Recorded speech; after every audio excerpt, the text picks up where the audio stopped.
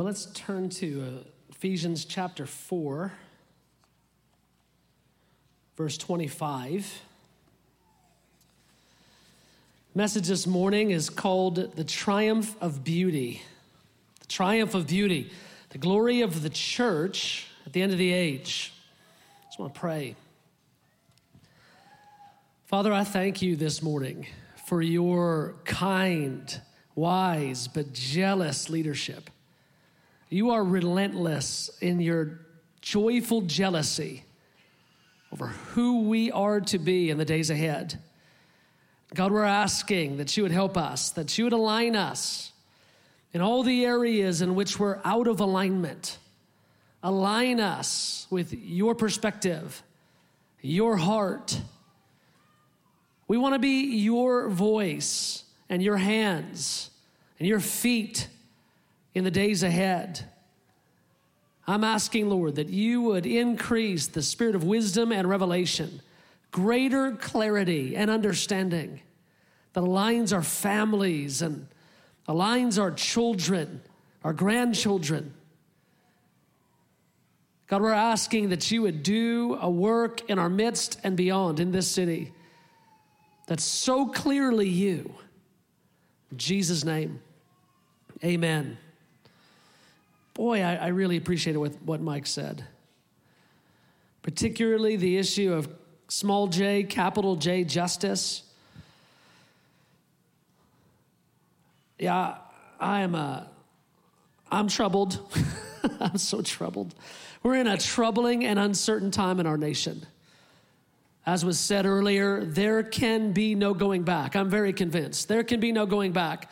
What's happened the last week, the things that have unfolded, the way they've unfolded, there's no going back.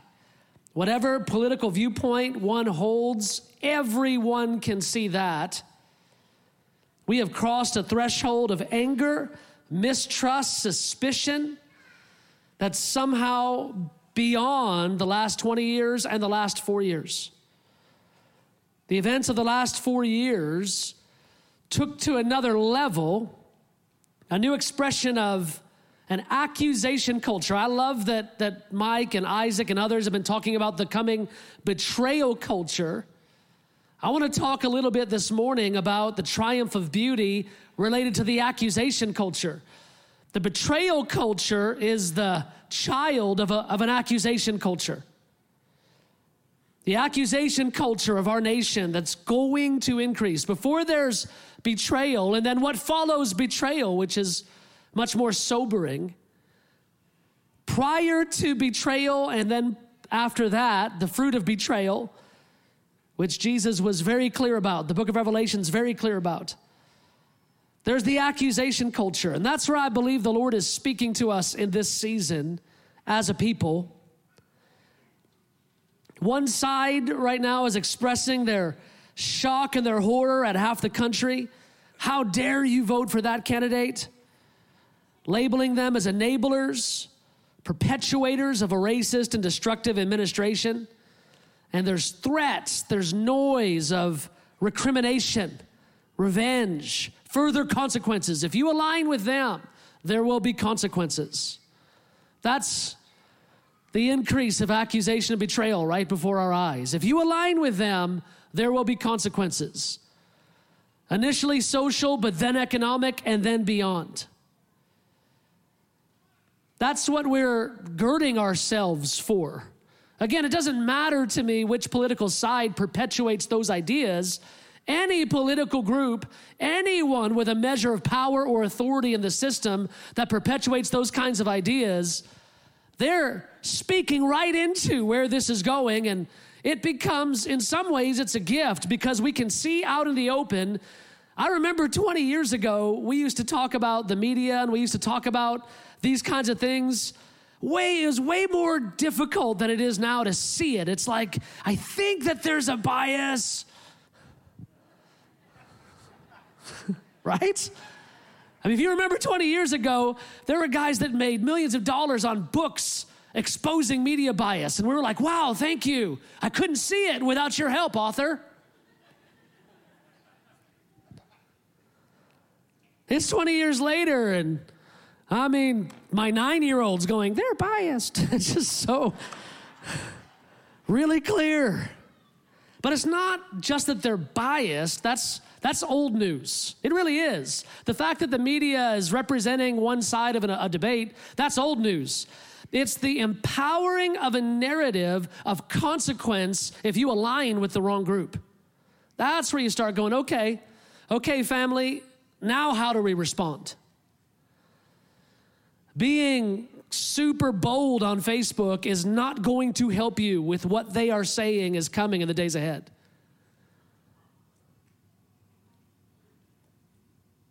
There's a absolute, and this is probably one of the most troubling things to me, there is on every side an absolute distrust in institutions that are critical to maintain a healthy democracy.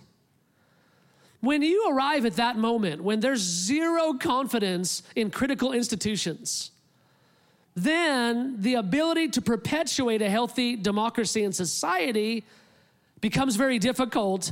And then you've crossed a threshold. You've crossed a point of no return by which it will never be what it was last year, 10 years ago, 20 years ago. You can't recapture that. You have to gird yourself with sobriety before the Lord with real urgency. And if anything, that's the gift of the hour. We don't like what's unfolding. Whichever team you're on, you don't like what's unfolding, but the gift of urgency is upon us, and urgency to respond biblically. It's our only way forward. It's the only way to prepare our families for the days ahead. Wherever, I always have to say at least one super controversial thing that makes people mad at me every sermon. I have a quote. I don't know if you know that. I'm always going to bother somebody. I apologize. Not really. Wherever one stands on conspiracies and their truthfulness, wherever you stand, and we as a body, as a family, as our beautiful family, we represent the spectrum. That's the glory of IHOP KC. We represent the spectrum. Wherever you stand, here's where we want to align. We as believers know from the prophetic scriptures, there is a controversy unfolding. Let us settle that issue. Wherever you are at on the issue of conspiracy, there is a conspiracy. I just want to definitively say, from the word of God and the prophetic scriptures, there is a conspiracy. There is. End of discussion. There is an agenda. It is driven by a being named Satan. He has a satanic strategy. There are humans that are very cooperative with that strategy because of their own self-interest and personal gain. The conspiracy is called, I have power, I'd like to keep it. That's the conspiracy. It's not, again, as the days are unfolding, that which was backroom conspiracy. I remember Jill Austin years ago gave us a prophetic picture that the Lord gave her of leaders and economic powers and kings and prime ministers in a back room with a conspiracy. Those days are gone. It's not a conspiracy anymore. The conspiracy's right there for all to see. We have power. We'd like to keep it. That's it. It's very simple. It's not complex in terms of motivations. It's not hard to see what people are after. We have the power. We want the world to be this way. We'd like to keep the power to make the world this way. Not your way. Really simple. We must not be surprised in the days ahead as the harlot Babylon conspiracy, Revelation 17 and 18. And the Lord made it plain and clear before they did. The Lord told us this 2,000 years ago. This is old news to us. When I hear news of global forces meeting together and openly advocating for a change in the global economic system, I go, oh, that's Revelation 18. You guys are right on time.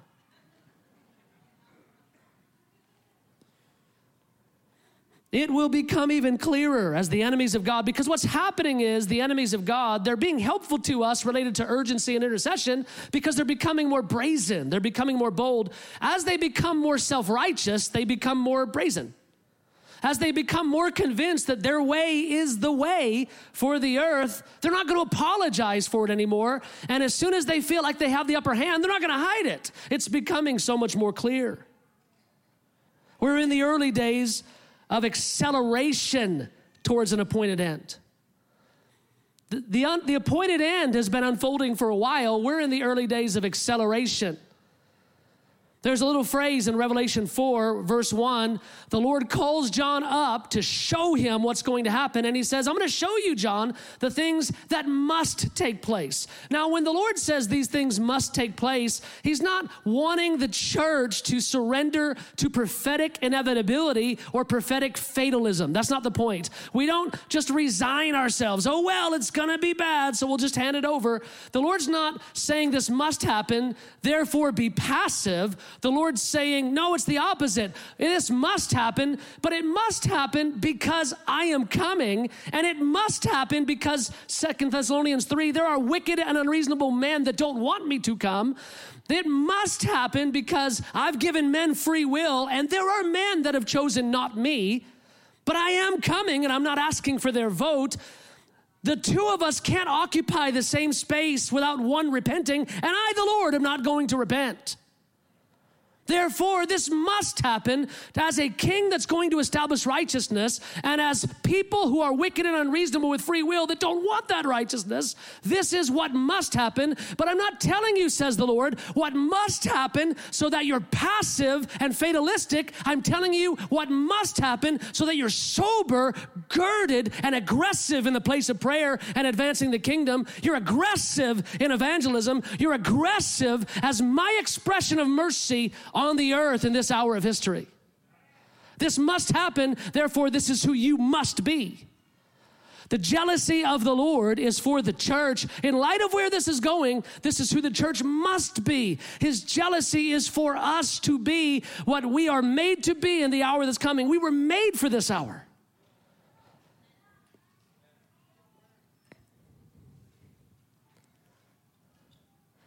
Jesus said that the days to come would be like the days of Noah. Matthew 24:37. The days of Noah. The days of Noah were days in which, Genesis 4:26, men began to call upon the name of the Lord. In other words, men who rejected God, who declared their statement of intent. This earth that you made, we want it to be ours without you. That's the declaration of man in the early chapters of Genesis. The earth that you made, we want it to be ours without you. We'd love the glory and the blessing of the world that you made, but we want it without the accountability and the boundaries. We don't want to answer to you, but we do want the world you made. So thank you. So we'll take the earth, could you leave it? But Genesis 4:26 is when men began to repent and go, no, we don't want a world without God on it. So they began to do burnt offerings and call upon the name of the Lord and invite God to come. That's where man began to ache the loss of God related to this planet. And by loss, I mean the manifest presence, God dwelling here. Man began to say, no, we want you here. We want you here in fullness. That's Genesis 4:26. We want you here. But the response of other men was to begin to exterminate those who wanted the Lord here, because there was a group that didn't want the Lord here. And so Genesis 6 is the collision between the last family standing and the rest who do not want God here. That's what the days of Noah are. The days of Noah is the collision, not between God and man. A collision between God and man ends very quickly. The collision that Jesus is advertising in Matthew 24 is the collision between man and his church. God's church, God's people. That's the collision that Jesus is advertising. As in the days of Noah, so shall it be in the days of the coming of the Son of Man. There will be a day in which a remnant of faith wants me on the earth, and there will be a day in which many do not. God's answer in mercy to the raging nations and their rejection of him is a glorious church. That's his answer. As the nations shake their fist against the Lord, and Genesis 6 declare, we do not want you here. Right now, the nations are still afforded the luxury of being atheistic until God revives his church. Right now, they shake their fist, in other words, and they look at the church and say, we don't want you here. They don't buy that there's the God of Israel standing behind us with a sober determination to establish his kingdom and set his son upon the throne in Zion. They don't see God standing behind us. They just see us and our morality. So they say, we don't want you here. But in the days to come, when God revives his church with signs and wonders, and it's clear that the God of Israel stands behind us, the brazenness of the people will be to look at the God beyond the church and say, we don't want you here. And that's what's stunning about God, is that his answer in mercy isn't to directly answer them with a, well, no, I'm coming. His answer is kindness and mercy to present to those same nations a revived, glorious, mature church. In other words, here's the kindness of Jesus. Here's the kindness of our Father in heaven. The kindness is man rages against him. We don't want you. We don't want your people. We don't want your way. And he goes, are you sure? Let me make my people look more like me and then tell me. Let me present to you my resume. The God of the universe, the maker of heaven and earth, the sovereign King of glory who has all right to do as he pleases, still goes, well, let me interview for the job of King of the earth. Like, what? They are unreasonable and wicked. You should just wipe them out. David, read Isaiah 42 and let me do my thing. Okay, nations of the earth, let me show you my resume. Let me show you my handiwork. Let me show you my trophy of grace and the proof that I am who I say that I am. Let me show you the expression and the witness of the truth of what my son is really like. As the Son displays the Father for all humanity, in the latter days, the church will display Jesus for the nations of the earth. That's an unbelievable answer to the rage of the nations. The trophy of his grace put on full display. The beauty of the church. A church unified in love. John 17. A church embodying his beatitudes. Matthew 5, the city on the hill. Embodying his meekness, embodying his mercy, embodying his hunger for righteousness, embodying poverty of spirit and mourning, embodying the peacemaker, operating in his servant spirit with great humility and a spirit of prayer. We are not that yet, which means that we have an appointment and we're not able to make ourselves into that. The answer to the rage of the nations is us. That's good news and bad news. The answer to the rage of Missouri is the Church of Kansas City. The answer to the rage of America is the Church of America. That's good news and bad news. It's good news because God is kind and is very committed to put himself on display through his people that he loves. That he loves. Very good news. The bad news is we're not that and we're not able to make ourselves that.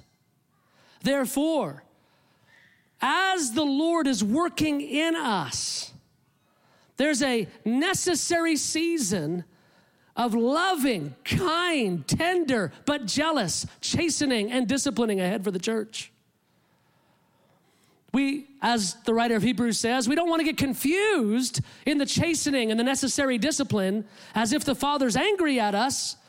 We want to understand that he chastens because he's committed to us. He chastens and he disciplines not because he's mad, but because he's not looking for plan B and some other solution. He goes, no, you are the solution. I'm not going to waver on that point. I'm very committed to it. Therefore, I won't stop until you are. Again, that's good news and bad news, depending on how you look at it. I think it's great news. But also, I saw what he did to his son.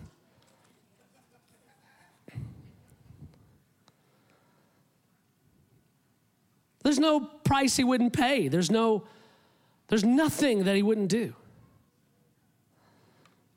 I love Corey Asbury's song, his friend. I love it. There's no mountain he wouldn't climb up to come after me, isn't just to be nice to me. There's no door he wouldn't kick down, isn't just to tell me I'm cool. There's no door he wouldn't kick down to bring me into the fullness of expressing Jesus to a world that needs the authentic expression of Jesus. He's going to take this to its end. He's committed to go all the way. He's not going to go find some other church. He's not going to go find some other believer. He's not going to go find a better, more faithful, more spiritual person. He's looking at you and going, I'm committed to you. I'm not going to stop. Therefore, Ephesians 4:25-30, therefore, putting away lying, let each one of you speak truth with his neighbor, for we are members of one another. We are members of one another. Saul, why do you persecute me? Saul, why do you persecute me? No, I'm persecuting this Jewish cult, this Jewish sect. No, you're persecuting me. You're persecuting me. As you kill them, you're touching me. He who gives a cup of cold water, he who visits in prison. If you've done it for the least of these, Jesus said, you've done it for me.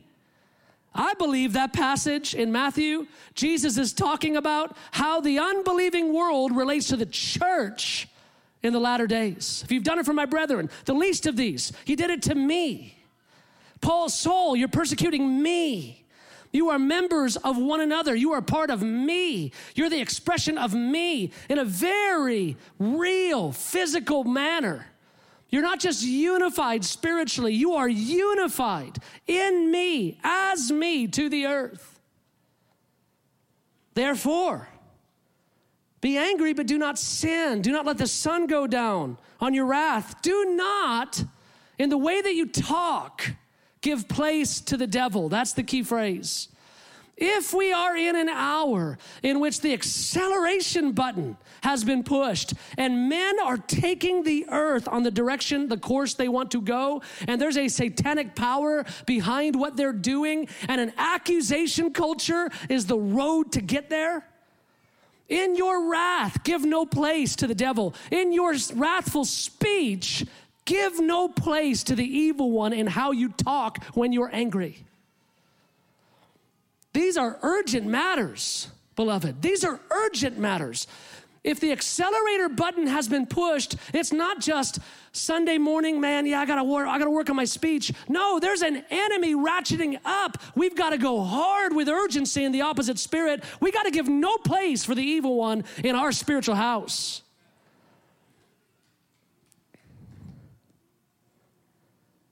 Let no corrupt word proceed out of your mouth, but let what comes out of your mouth be that which is good and necessary edification, that it may impart grace to the hearers. We've got to have our speech filled with grace in this season. To me, that's where the chastening, the discipline of the Lord begins. It's how we talk. I talked a little bit about this last week. I won't talk about it again. It's 1 Corinthians 3. Paul says, I long to talk to you as spiritual people, but you're acting as mere men. You're not mere men. You're people of the Spirit, an intercessory and prophetic people. You are those who have the power within by the Holy Spirit to speak life, edification, and words filled with grace. Do not talk like they talk. All right, I said I'd say one unpopular thing. I'm going to say unpopular thing number 2. I spent my week, because I was like you, riveted. I spent my week watching Fox News. I never watch Fox News, not because I'm against it. I just don't usually have time. But I spent my week with my wife watching Fox News, and I looked at her yesterday and went, how do Christians watch this all the time? Not because the content was disagreeable, but the tone was intense. I found myself cranky, angry. Like I was like, yeah, let's get them. I mean, they're just...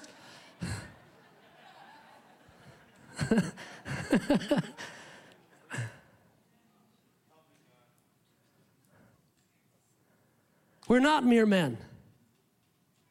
Do not grieve the Holy Spirit of God, by whom you are sealed for the day of redemption. The Holy Spirit who sees the full potential of the church and her beauty. The Holy Spirit who sees your full potential and your beauty. The Holy Spirit who is deeply committed to connect you to the deep things of God.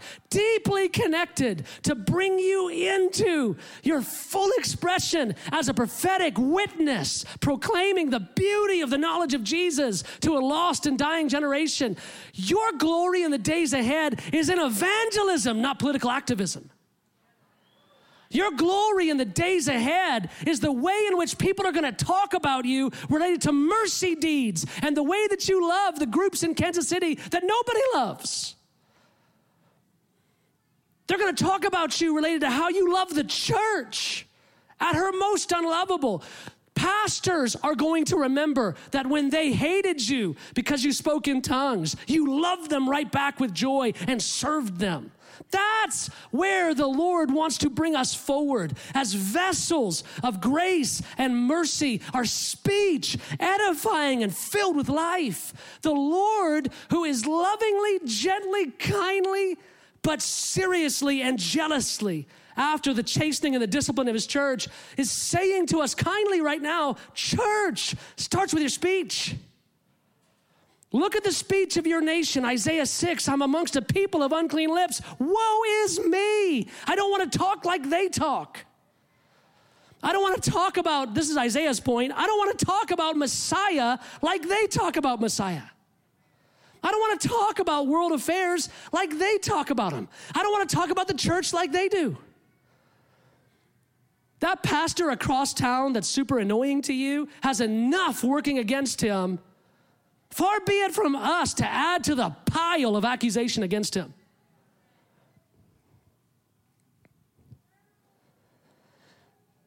We are to fill the air with intercession rather than accusation. That's our glory in this hour. What do? The accelerator's been pushed. There's a global conspiracy. It's wicked, powerful, wealthy men that want to keep their wealth and their power and use it to bring the earth to an anti-God destination. What do? Oh, it's simple. We fill the air with intercession, and then in the days ahead, prophecy. We fill the air with intercession. They can take our money and our reputation, but they can't take the air and the words that we speak to God. The church has a prophetic mandate for the days ahead to proclaim the mysteries of his will and the glory and the beauty of his name, and will fill the air, Revelation 10, with angelic authority bestowed upon her. The church is going to be commissioned by heaven to fill the air with the knowledge of Jesus. We understand that there's a corresponding satanic strategy to fill the air with accusation, turning brethren and countrymen against one another with self-righteous zeal. All I need to do to you whatever I want to you, to hit your economic means, to assault you physically. If I want to be justified in this generation, all I need to do today is call you a Nazi and a racist, and I can do to you whatever I want. There's already a self-righteous clearance given to certain behaviors by which I can do whatever I want. Hey, that was bad that you beat that guy up. Oh, he was a racist. Oh, thank you for your service.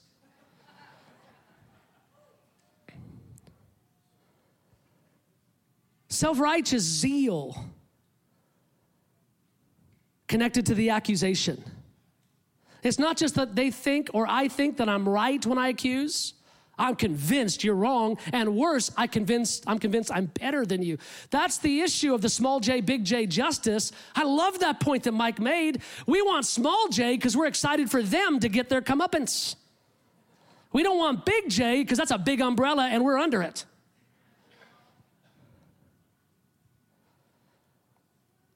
As the accuser of the brethren, Satan knows this, that the spiritual atmosphere of a region or a nation filled with intercession and prophetic proclamation leads to repentance and eternal life.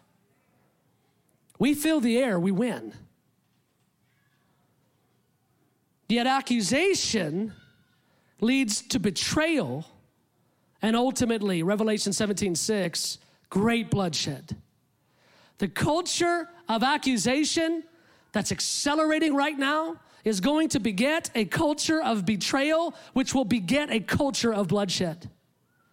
If you don't know the progression, you just skip right to Revelation 17:6. You go, this is unbelievable.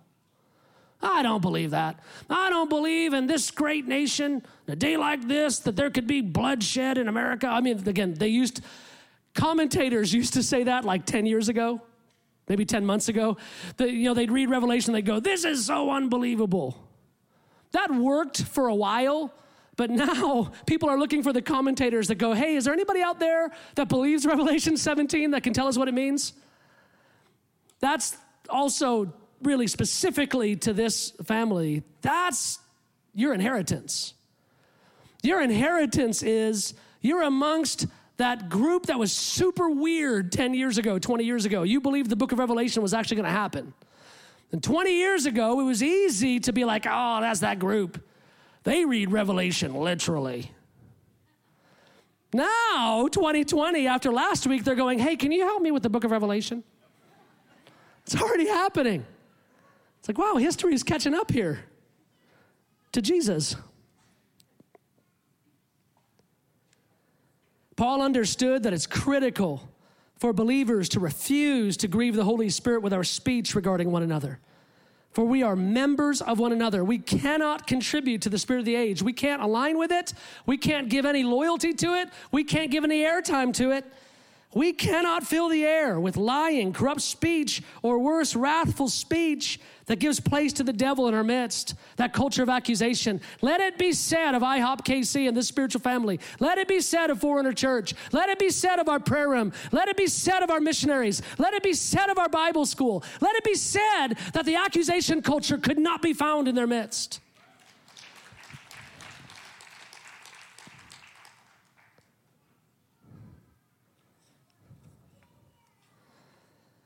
So I just want to reference again the passage from last week, Ephesians 5:25-32, just for a minute. He says it again, for we are members of his body. We are members of his body. He says we are of his flesh and we are of his bones. That's such intense language. We are of his flesh, we are of his bones. This is a great mystery. As marriage and the union between a man and a woman prophetically declares something beautiful, there is a union between man and Jesus, redeemed man, filled with the Holy Spirit and Jesus. There is a union with him that leads to a union with one another that Paul has revelation of. Therefore, he takes who we would consider the least of these very seriously, not just because we want to have compassion. Sometimes we think, oh, this church, sometimes there's the least of these among us, and wow, this is a church with compassion. No, Paul goes, it's not a compassion issue on who you consider to be the least important or the lesser than. It's not a compassion issue, it's a revelation issue. It's not having compassion on the brother that's bad at speaking and not as gifted as you think he should be, not as able to be helpful, because we're so American that way. We kind of look at one another and we gauge one another on the ability of the other person to help our world be better. Are they gifted? Are they capable? Well, that person's, they're not that gifted. Paul goes, this isn't about compassion for the ungifted. This is about revelation for how necessary they are as those who are of his flesh and of his bones. We are one member, we are members of one body. We are unified in a way that's beyond what we grasp. And here's the key. How we see one another by grace and revelation will determine how we speak to and about one another. There's a direct correlation. It's not just avoid these kinds of speech patterns. It's not just don't talk this way. It's, hey, now that you're abstaining from, here's what we're reaching for. We're going to step into our destiny and our assignment and our glory when we have Paul's revelation of the unity of the body as members of his body. We are members, his flesh, his bones. When we see that and grasp that, the way that Paul did, now we're looking at each other differently. We're not just looking at one another as, hey, what can we do together to get it done? We're looking at one another going, no, for real. We can't do this without you. We can't do this without you. We have to love you. We have to love one another. We have to value one another. We have to fight one another and fight for one another. It's not just a cool encounter we had 2 years ago as a spiritual family. We have to do this. We can't do this without you. Well, brother, people talk that way, but then, out of sight, out of mind. No. It's not about how good I am at doing it as a leader. It's not about how good you are at doing it. We got to get out of this accidentally passive way in which we delegate the way we do family to somebody else. They're just not good at it here. They just, they say this, but then they do that. It's like, no, let's do this. Hey, this isn't about us doing friendship groups slightly better. This isn't about us being slightly better friends to one another or slightly better coworkers with one another.